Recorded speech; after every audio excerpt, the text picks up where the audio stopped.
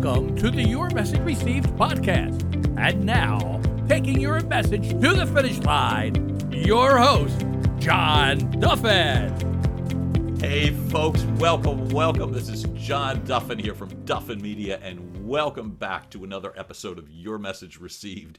Your Message Received is the home for all things helping you find your best, truest, most authentic business voice.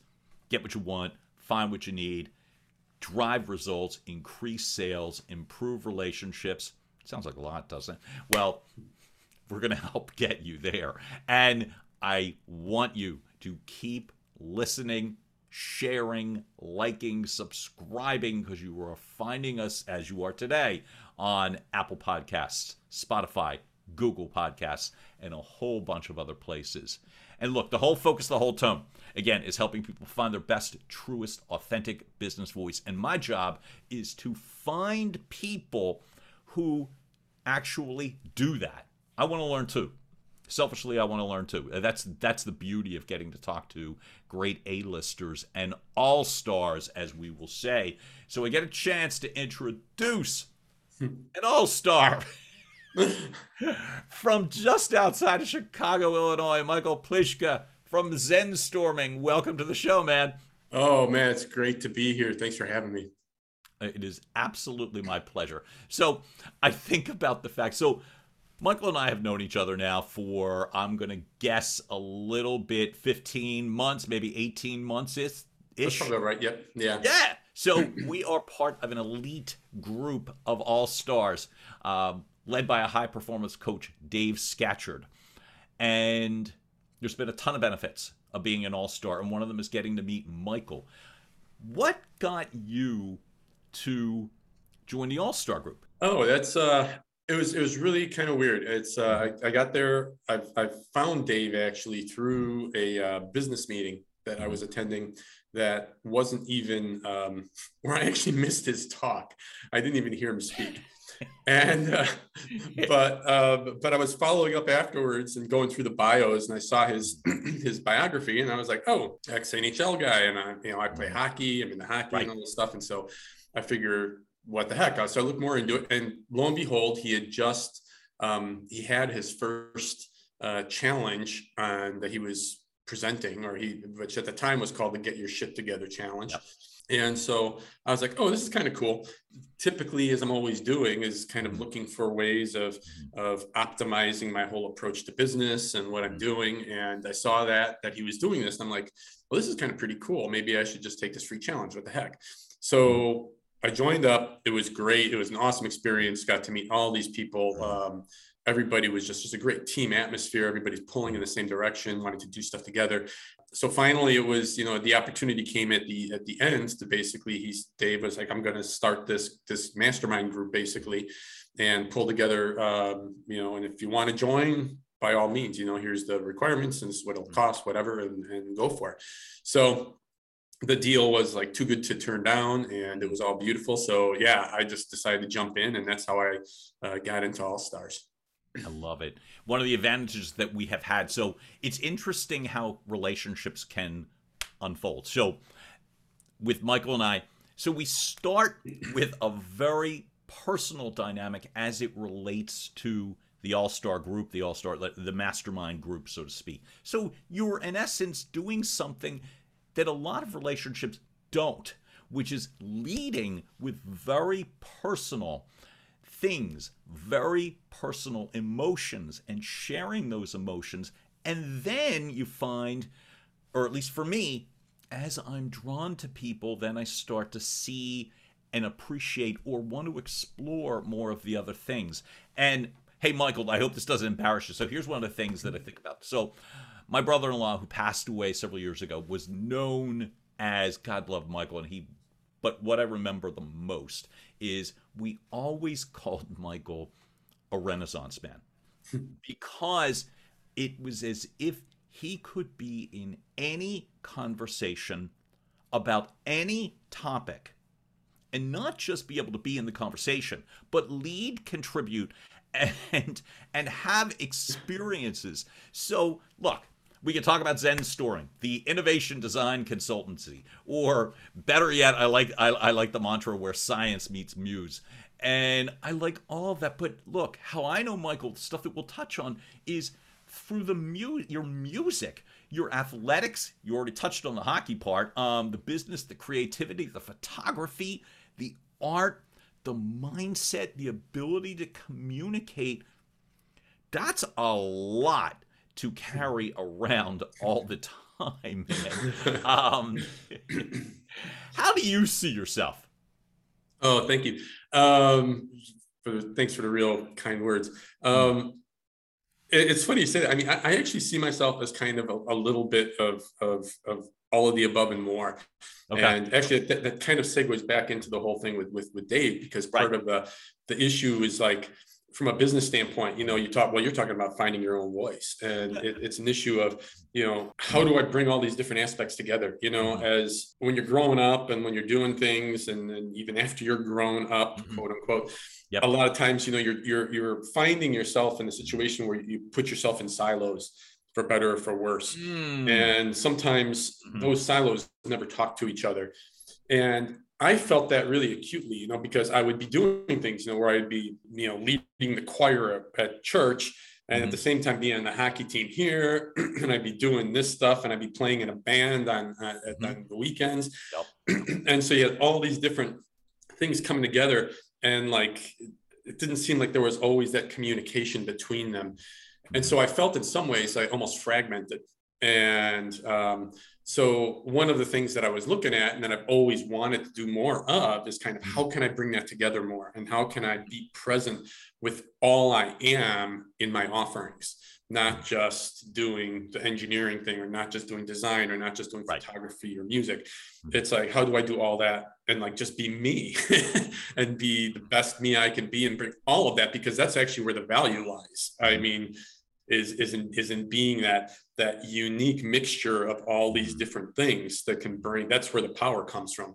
And so I've always just viewed myself, I mean, you said Renaissance man, I got actually a cousin of mine that, she actually calls me that too. Actually, she calls me an enigma. Oh, nice. She calls me an enigma, actually. But I've always like considered myself kind of that type of person, of like just embracing everything and being. There's a lot of work and, there's a lot of talk about people saying like, the jack of all trades, master of none type of thing. And that was always held as like a negative, you're supposed to specialize and then get good in one thing, and that's how you're going to make your millions. But realistically, that's not always the case. And actually research bears this out too, that people who have a bunch of interests and are always looking, and, and they're able to draw them from that creativity and those multiple types of fonts of knowledge and energy to help them move forward. That's where the power is. And there's a lot of, you look at, I mean, and not that I'm equating myself to like an Einstein or something, but like you look at these guys that like Einstein, other types of artists or entrepreneurs, a lot of them, they're not just mathematicians, they're musicians, they're other things as well. And they have these other interests. And to me, I've always considered it's really important that we embrace all those aspects of ourselves and kind of be willing to tug a little bit on the strings of what interests me, and then follow it and get good at it. And you don't have to get like super stellar amazing at it, like you're going to be, a professional at that per se, like, professional hockey player. But you'll get good enough that you can dance the dance and you can handle it, And I think that when you get into that level of getting into the groove and kind of just exploring and embracing the world and living life, ultimately is what it is. I think that's where the power is. That's where the energy is. That's where the unique gift of me comes through.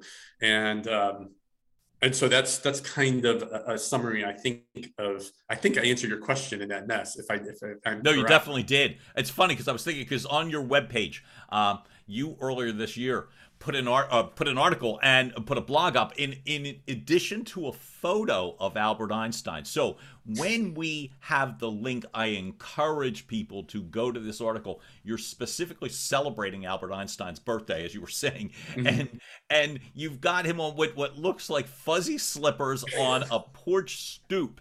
I grew up in Northeast Philadelphia, so stoop, for wondering what that technical term is sitting on your front steps, is a very, and there he is, as he says, literally describing in your article, in your blog, I have no special talent. I am only passionately curious. Would you describe yourself that way? Oh yeah, most definitely. Yeah, passionately curious, I think, is probably drives some people nuts, but yeah, most definitely. I'm always got my eyes open, always looking and trying to understand. You know, I was as a kid, I always was taking things apart, like electronics, you name it, man. I was ripping stuff apart to see how it worked, what was going on, what were the guts like. And actually, I mean, a lot of the work I do is in biomedical engineering as well. So, yeah, so even in the biological realm, it was the same thing. It was that curiosity of what's going on inside. But that curiosity, or that just digging in and seeing what's going on here. I wasn't the greatest. I'll admit, I wasn't the greatest at putting stuff back together again. Okay, that could be a problem. But but I made sure that if it was stuff that I took apart that far that couldn't be put it back together again, that it was not essential to anybody's daily routine. So basically, so in the biomedical field, what were you taking apart that didn't need to be put back together? I'm assuming whatever it was already dead. Most of the time, yeah, it was exactly it.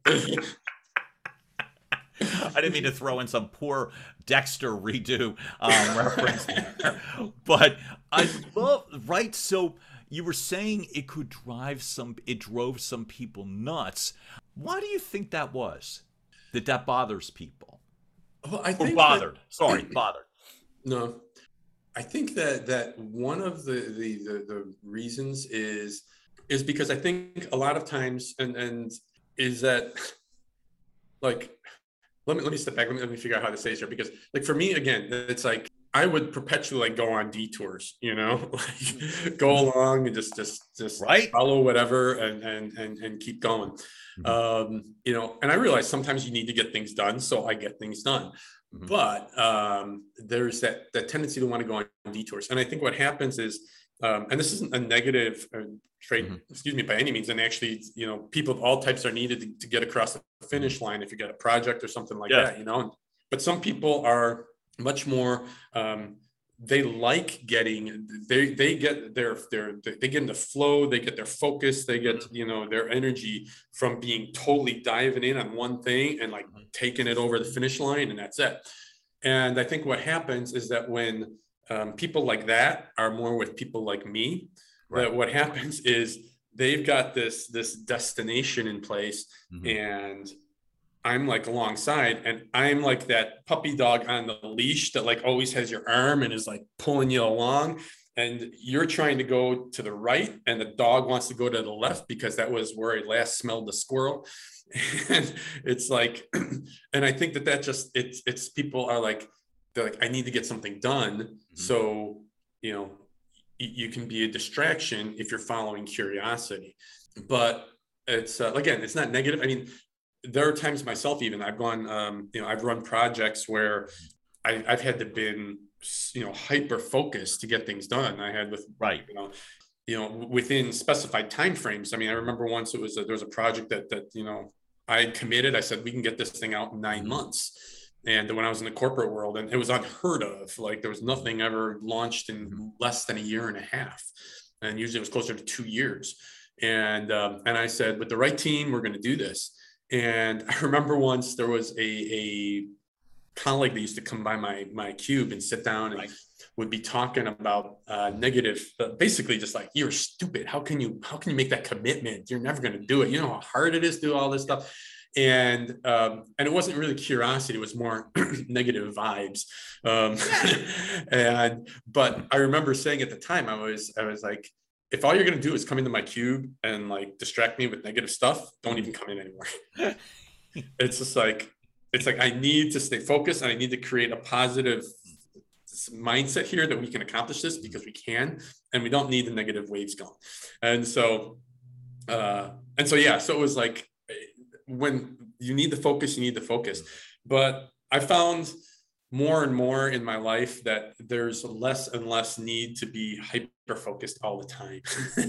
And there's much more time to just explore this. It's not going to kill anybody to take 15 seconds out and look at, like, examine something, or follow up on something, or on that little gnawing thing when I see something lying on the road, or in the sky, or in a tree, or wherever it is, or on my walks, to just say, what is that? What's causing that? And ask that question. Because again, I feel as somebody that whose business is all about innovation, creativity, helping people come up with ideas and move forward.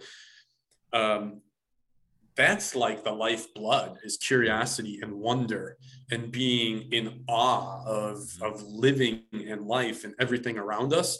And then bringing that to my clients, bringing that to my work, bringing that to my product development, product designs. And that's where the power is. So yeah, I really took the long route there on answering. No, but guess what? You got there. And to me, I'm so glad you headed there, Michael, because that was really ultimately not just your kindness, your intelligence, but what really drew me to you, what got me to pay attention, really pay attention, was the ability that you have, this unique ability to be able to communicate by hyper focusing. And so you use the puppy dog example and being led along, and then you are able to literally lock in. And folks, on a couple of social media links that you will see here, I beg you to follow Michael and Zenstorming, because you will be able to see far better the beauty of focus as it relates to either visuals and photography or the spoken word. It's spectacular. And Michael, that's where, like, you were in Philadelphia recently working on a business project, and that required a ton of focus. You and I then take a walk through some woods. And look, this city boy doesn't get into the woods often enough. But you taught me there that day, literally looking at details in trees, the multiple sides of a bonsai tree, berries. It's like that ability to be able to pay attention. Michael, from a communication standpoint, that's what really drew me. Not just because I loved it and it felt great and it was great to be a part of it, but it was just reminding me of how difficult it can be to communicate anything, let alone that sort of detailed photography, when you can't focus, and you can clearly do so. Thank you. How did you get to be able to do that? It's a really good question, and I think it's obviously, I think it's a lifelong endeavor in some ways, right. But I think that a lot of it is I think it's part biology. Like I said, part of it is like I said, that curiosity that's been there. But there's also, I think that this whole concept, like one of the things about, obviously is when I'm dealing with with innovation, creativity, things like that, we're talking about a lot of this is actually the science of flow. It's brain science, actually. Mm-hmm. And so one of the things that I think happens is there is that desire, or that embracing of the flow state, like knowing when it's there and allowing it to exist, right? And getting into that flow state. Well, I think that when you're curious and you're following things and you're allowing yourself to be kind of imbued with the novel as you're living through life, the flow states come naturally. And I think you're almost looking for. And flow states, by definition, have a certain amount of focus to them. You know, I mean, that's what makes it flow, because you lose track of time, you lose track of, you're not judging yourself anymore. You just are, you exist in the moment. You know, you're doing what you're doing, and it's everything. It's the champion moment, like, as you know, like as comes from the all-star group, you know. It's that champion moment. And when you've had those great experiences, and I think that there was just this growth that went gradually, not just in the outside world, but in the inside world as well. I went through a lot of a longer phase there for a while.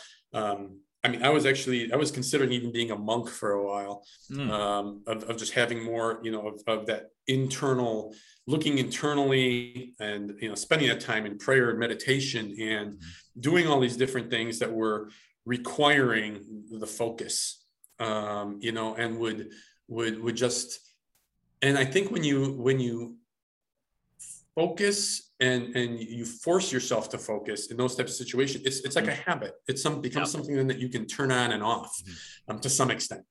And it's like the old study that was done, you know, about what was that they I can't remember exactly how it went, but basically it's about delayed gratification. That they, you know, they did this thing with kids where if they held off and then they gave them money or something, or candy, if they didn't grab something, then they would get a bigger reward at the end. Right. And a lot of times people just, they couldn't resist. They would they take it right away, and that was it. But the ones that eventually did, they would get the better reward, but that aspect of delayed gratification has had impact in other areas of their life. It's a habit. It's something that you teach yourself to do in the pursuit of a greater good. You say, okay, I'm not going to do this because I'm going to do this.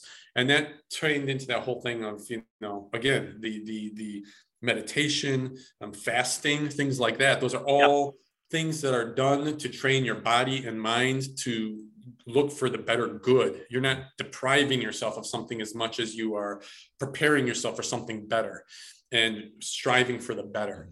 And I think that it just grew through my life, that whole quest of just trying to be better, of being open to myself, of being open to the world, but at the same time focusing and making a concerted effort to do those delayed gratification types of things, you know, and to teach myself to oh man, I you know, it's a candy ass example, but it's like, you know, man, I love the chocolate bar now, but I'm not going to have the chocolate bar, you know. Instead, I'm going to do the salad, or I'm not going to have anything at all, and I'm going to go and I'm going to run, I'm going to bike or something instead, and you know, and it's that type of thing. But once you've done it once, and it's like, I can do that, you know, and it's like, yeah, man, I'm bad, I can do that, and you can just keep on doing it, and once you get that confidence in yourself, then it's a matter of, yeah, I could go out for a walk if I'm really jonesing to go out for a walk, but you know what, I need to get this done. So boom, I'm going to delay that. I'm going to put that off, and I'm going to keep going forward. And so it's been a development, and it's like I said, it's not 100% there obviously yet. It's going to keep growing, but that's how I've kind of grown into that mode, I think, of being able to do those times of hyper focus, so to speak. And there's something else just came to mind, and so I will jump in anyway.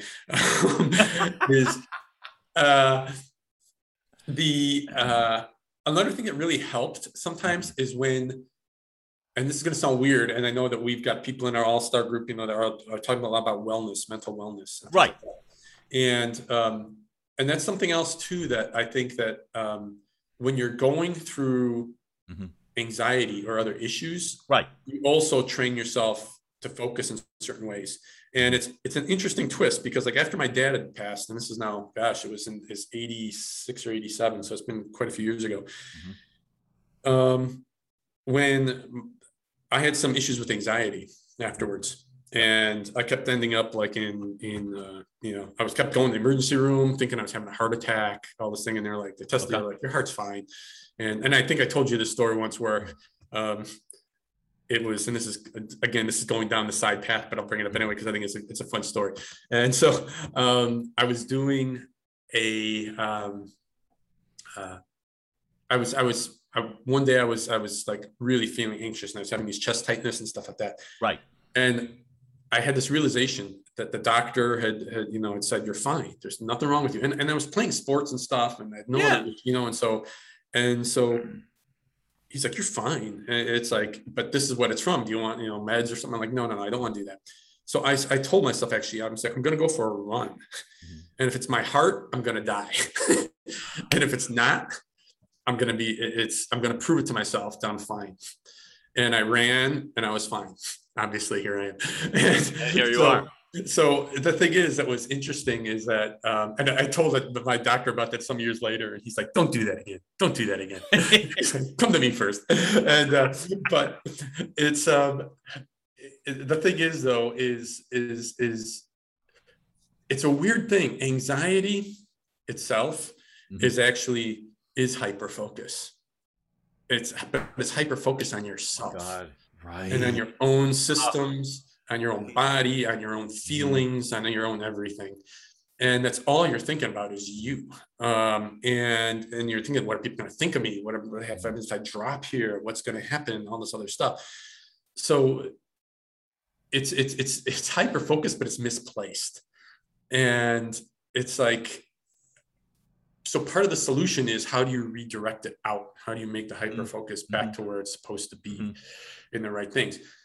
One of the things that helped me a lot during this time was, interestingly enough, and you mentioned this year, but the whole thing about photography. Right. And what's interesting about photography is that, and this is more so like now, it's harder with the phone because you don't have an eyepiece. But when you take pictures, especially with old school cameras, it's like you actually are looking through an eyepiece. So you are hyper focused at something else by definition. And I noticed myself that a lot of times when I was anxious, just the act of looking through a camera viewfinder would, like, before I wouldn't even notice that the feeling had gone, but it was gone. It was like there was no longer anxiety, there was no longer anxiousness, because I was looking at the world through something, and I was taking things in, and I was trying to frame things and create things. And so there was this whole experience of retraining myself to go from hyper inner focus to hyper outer focus. And it was just another way, again, of I think that was a big chapter of my life of learning in a more effective way how to have hyper focus at the right times, and it not be something detrimental, because it becomes this focus on myself as opposed to somebody else or something else. No, honest to God. So you said something, I want to get it right again, because again, not just for me, but for anybody listening. You said, in terms of the hyper focus, taking it away from inward and moving it outward. I got it right? Yep, exactly. Yep. Okay. Why? To me, that's so powerful. Not to mention, as the way you're defining that sense of scattered or anxious, I go through that a lot. And Michael, as I've gotten older, I notice I go through it more. And so it's one of the things, but you're reminding me, often the anxiety trail for me is foregone conclusions that I've created. And as you just said that, it actually made me a little bit sad and embarrassed. They all have me as the star. So, right, of all of these horrific horror movies, right?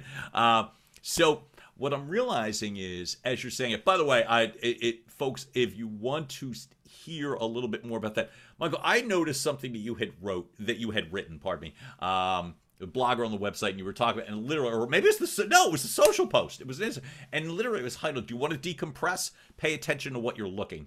And It's just so reminding me of what you're saying. And so one of the things that fascinates me, and you just helped me, and for everyone else, I could sum this up, which is, it's not just like when you're at your best. Really, anybody could speak well when you're at your best. For the most part, you can. You're probably at your most generous. You're probably at your most focused, whatever. But it's when you're not, when anxiety is creeping in, and whether it's surface anxiety or real anxiety, you drop a line. Literally, like I said again, it's that sense of being able to focus. I'm just quoting what you wrote. Looking and exploring with your eyes, your mind will naturally quiet. The chatter will disappear because you were engaged with your surroundings. And to me, that when you are speaking is so critical. Not just when you're speaking, when you're living your life, for God's sake, because of all the wasted moments that I have gone through just being worried or afraid. And the fact that you just portrayed that as actually a little bit selfish, that's kind of good news for me. So that's, to me, where it is, because it's like, okay, that's not where I was. It wasn't my intention, as they say. But that's what was going on. So, man, I go crazy over this stuff. I got three questions. Cool. I want to ask you 3 questions that I ask all of my guests right now. Yep. And to me, I'm just curious. Part of them you've already addressed, but like I would love to know for you, who inspires you, particularly when you hear them speak or present? Great question. Actually, you know what? Can I loop back real quick to something you said before this? Yeah. Talk, when you talked about the inward and then that whole thing about focusing on yourself and being selfish almost. The other thing that I wanted to point out there, because you brought it up yourself, and I could see it like even in your visage, like how you're is the fact that inherently, like mental health wise, I mean, we are all born like mentally sound. You know what I mean? And I mean, unless there's some major like biological issue, but in general, though, as humans, and the amazing thing is that we get into this groove because we kind of allow ourselves to get into that hyper focused, like looking at yourself groove. Right. Realistically, because that's what brains do. I mean, your brain is thinking by design. That's what it's supposed to do, is like thought. That's all it does. And then there's that part in your brain too that's saying, protect this idiot from getting into trouble, keep him alive. Oh, that's the word, brother. Mel Robbins just brought that up in terms of a post, that's the job of the brain, is to protect you. Exactly. So you're getting all these scenarios and you're just found. And the thing is that the more creative you are and the more you embrace your creativity, in some ways, you've got the door wide open, man, to all the different scenarios of, oh my God, what's going to happen here? If I do this, it'll do this. If I do this, it'll do this. And you follow the rabbit hole, man, and you're along there hand in hand with Alice going down.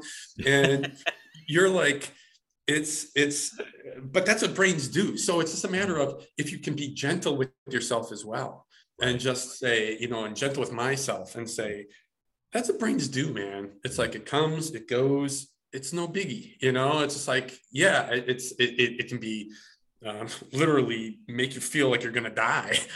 But at the end of the day, it's just like, but brains do. And it is no biggie that the brain is doing that. So just let your brain be your brain and you do your thing and you go together and things lighten up. And eventually those thoughts go on their own, because they will. All thoughts come to an end. It's like things always end. So, it's like you're sending chills through me with that, because you remind me that those are fixable or addressable things. Yep. Like I said, for myself, like if I'm in an anxious state, there's specific things I will do to get out of the anxious state.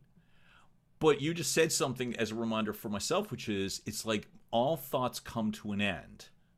And I think part of the anxious state that is the biggest or the most crippling for me is that it's not. It's just going to keep going forever. Exactly. And it's that great reminder that you just said, no, they don't. They just don't. Yep. So, God almighty. Brother, anyway, so back but I want to stay there. I love that. That's because of the fact that mental health conversations have become much more prevalent in athletics and in world and family and stuff. And so anytime it comes up, I want to now continue the conversation. I would be, years ago, afraid to tell you that because you would judge me a certain way. Or somebody would say that about themselves and I would judge you a certain way. And I'm so grateful that that's just not nearly as prevalent now, and that you have these very open conversations. And I don't need to compete and me too and blah, blah, but I'm just going to say it's such a relief, because even when you were in an anxious state, you still are expected to go live your life. Right. You know, and whether it's delivering a presentation or just being around your family and making them feel loved or anything in the middle are two wildly different things. So I'm glad you looped back, man. I really appreciate it. No, my pleasure, man. So back to inspiration question. Who inspires my me? God, at least you remembered. I'm like, okay, where were we? Thank you. Oh my You're God, welcome. thank you. All right. Anytime, Oh my God. Speaking of focus. So inspiration. It's like, it's funny because I'm always, and again, this I think drives some people nuts. It's like whenever you ask me like, what's your favorite food, you know, or what's your favorite this, or what's your favorite, I always, because like I'm always like embracing so much of everything all the time. Yep. It's like, you know, I'm like, oh my God, you know, yeah, this is my favorite desk cleaner, you know, for clean off COVID stuff right now. You know, and it's just like, I'm like, that's just the way I am, you know. But so inspiration wise though, there's so many people, because every day I'm like listening and I'm being inspired by somebody, something. You know, there's so many different inspiring people in our group, you know, in the All-Star group, and every day. And there's people in the other groups, you know, from the original group, from the Get Your Stuff Together challenge and stuff, that are also have done amazing things with their lives. And I think that in general, though, just what's really inspiring are people that are striving. And people that don't necessarily have it all together all the time. And they might have it all together, but they're striving, and there's that level of like, they want to grow, they want to learn more, they want to embrace the new. I always think back to my dad when he was not too long before he passed, it was a couple of years before he passed. The company he was at, he was an electrical engineer, actually, my dad. And he had like, I mean, and we're talking electrical engineering, and we're talking like, you know, when crazy things were, you know, when there were still picture tubes in TVs and stuff, you know, and you're talking tubes, you're talking all this other stuff. And it was definitely old school. I mean, we used to have in our basement, we had this gorgeous, it was a piece of furniture actually, but it was like about 8 feet wide by about 6 feet high, and it was a benchtop tabletop with a tube tester that you could actually plug tubes into, and a signal generator and all this other stuff that my dad had down there. It was actually, it was beautiful, let alone like just cool from a techie. I felt like it was like a Frankenstein's lab down there or something. It was cool. And but I remember once, so he's in all this analog stuff, and I remember that his business, the business he was working at, you know, where he was going was, they were making a change. They were going to modify the equipment to make it so that they could do, it basically used to do, it would analyze actually movie film that was for like libraries and things. It would find like splices and flaws in the movie film and analyze the soundtrack portion of the tape. It would do all that. And it was for catalogs all over the world, for film catalogs and like true film. And so it would like analyze the films. It would run them through at high speed and actually look at them, look at every frame and look at everything. Anyway, it was all done in an analog fashion. Well, with the onset of videotapes, now all of a sudden you had a whole different technology, and you had different things going on, and you had all this other newer technology. So they were going to make the shift over to lasers. They were going to use lasers to do a lot of this scanning and all this different things for what they were doing. And I remember distinctly, my dad came home after they decided they were going to do this on this project, and he went in and he came back from the library with like a stack that was like 3 feet high, man. And it was all books of stuff on lasers, and all this other newer technology, and newer electronics theories, and then the newer technologies that existed, and how you translate that and do all this stuff.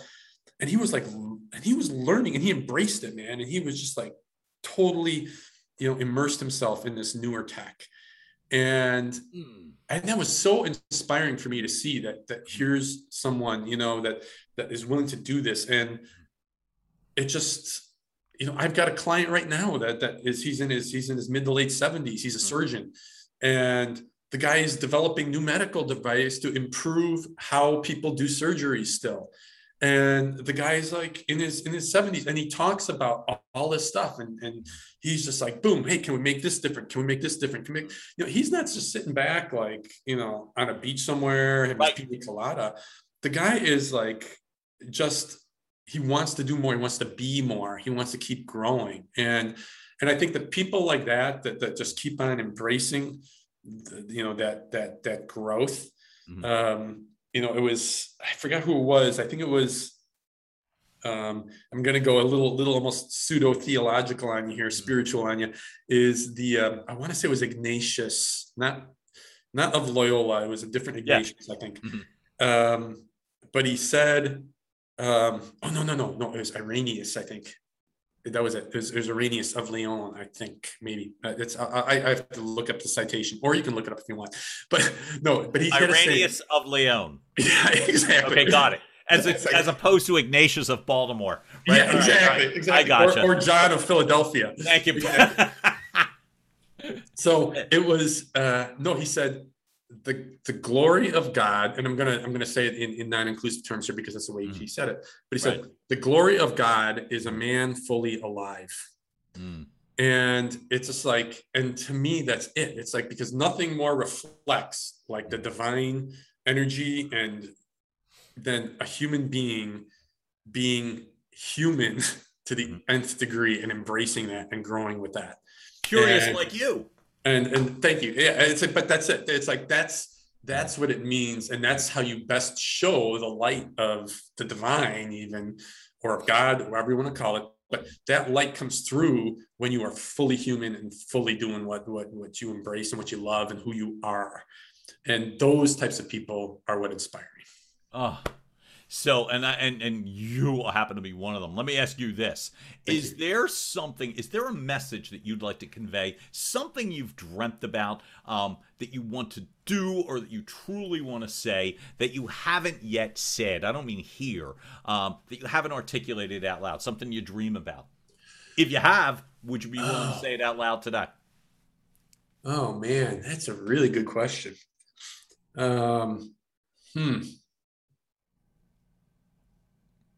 That's actually, it's some, I've actually mentioned this a couple times, and it's but not to a lot of people, is that whole, and I touched on this earlier, is this whole concept of kind of embracing who you are fully and like not being siloed in one area or something like that.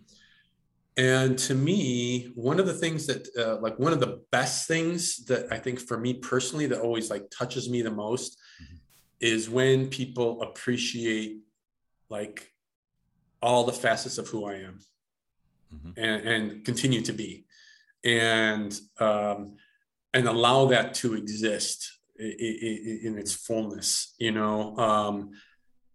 It sounds like kind of weird in that way, but it's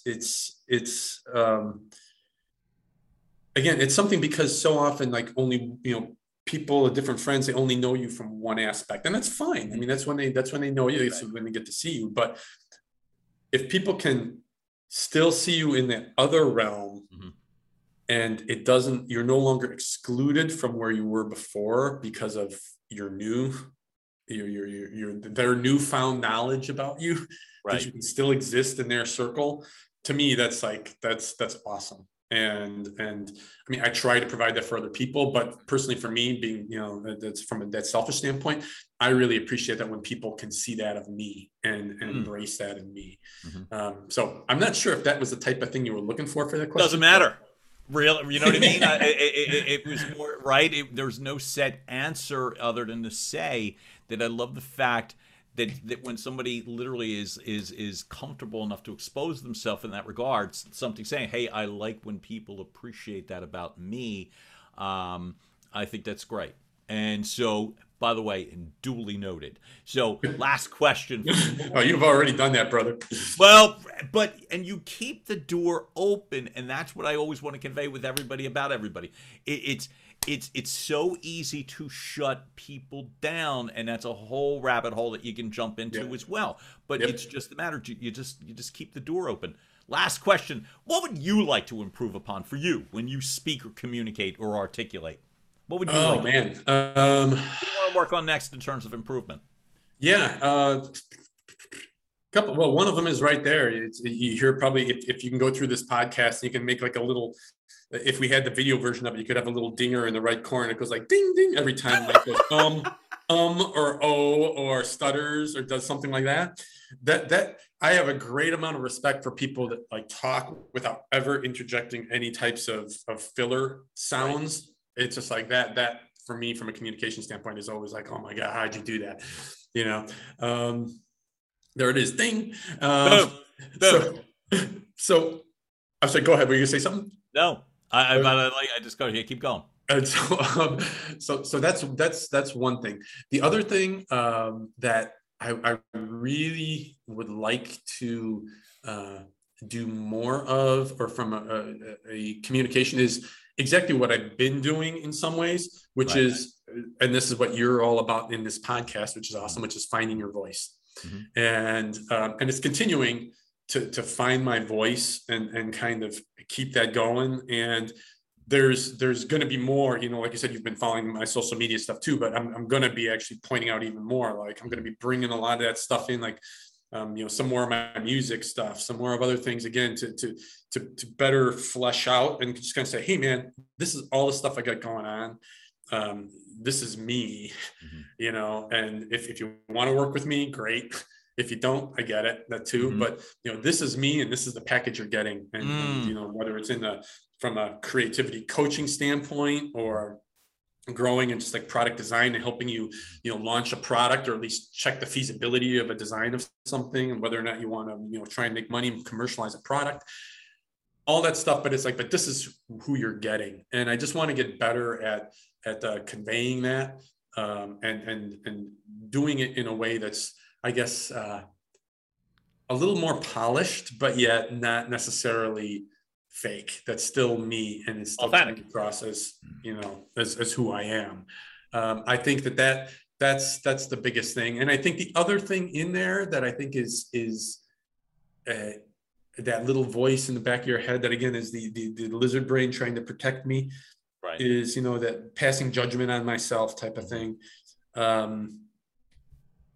is to let go. Oh, well, this is a perfect time to say it. I was going to share this actually in the All-Stars, and probably still will, but I'll share it here because, and this is interesting because my car's in the shop right now because I was having some issues with suspension. So, but before I took the car in, my little warning light on the dash came in and said there's something funky going on with my supplemental restraint system, aka airbags.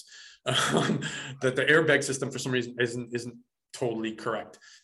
Well, I go in, I take my car in, they give me a loaner. I get into my loaner, I'm driving, and all of a sudden I notice there's a light on the dash, and it's the airbag light. So I'm like thinking to myself, okay, what are the freaking odds that I go from one car, my car, that has an airbag light that is lit, I go into somebody else's car, which is a loaner car, and it's also got the airbag light lit.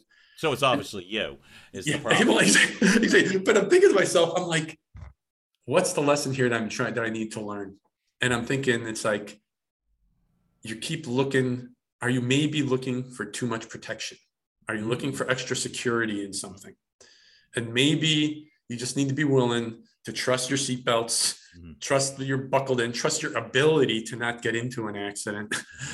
And, or in this way, trust yourself to be who you are and not have to, you don't need the cushion. You don't need the airbags to protect you because your kick-ass is who you are. And you're dealing with people who are kick-ass and they just want to learn, and they're going to get better from experiencing you. You're going to become better from experiencing them, and just let it fly, baby. Just be you. And that's it. God almighty, let it fly, baby. That I really, nothing else needs to be put on top of that at all. And yet I'll do it anyway, which is Because you're able to, man. Only No, you. I don't know that. cherry But I on was just gonna top, say, man. there's too much to summarize. But folks, you just heard it. It's a spectacular rendition of what you're capable of if you simply remain curious, allow yourself to take slight risks, allow yourself to not listen quite as intently to the lizard brain, as you called it. Allow yourself to be able to understand that tasks require focus, but your mind not necessarily does. That you could appreciate a lot of different aspects of a painting, a portrait, a photograph, a piece of music, a written document.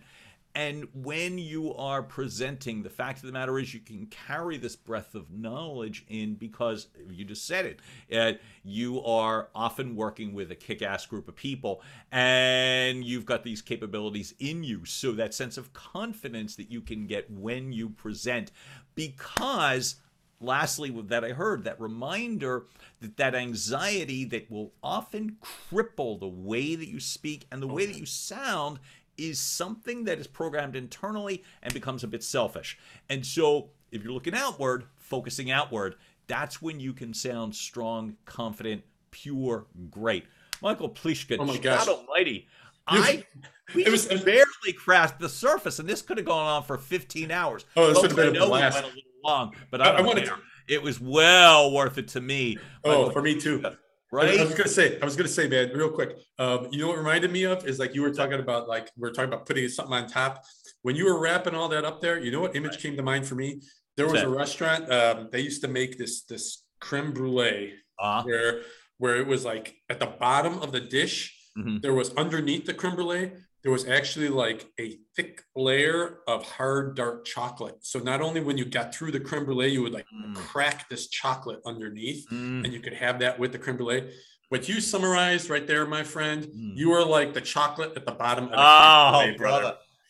Just bring it, baby. Listen, Michael Pliszka, Zen Storming is where you'll find him. Social media, you gotta pay attention. You gotta pay attention because it'll just simply make your life a little bit more full and complete. Thank you, man.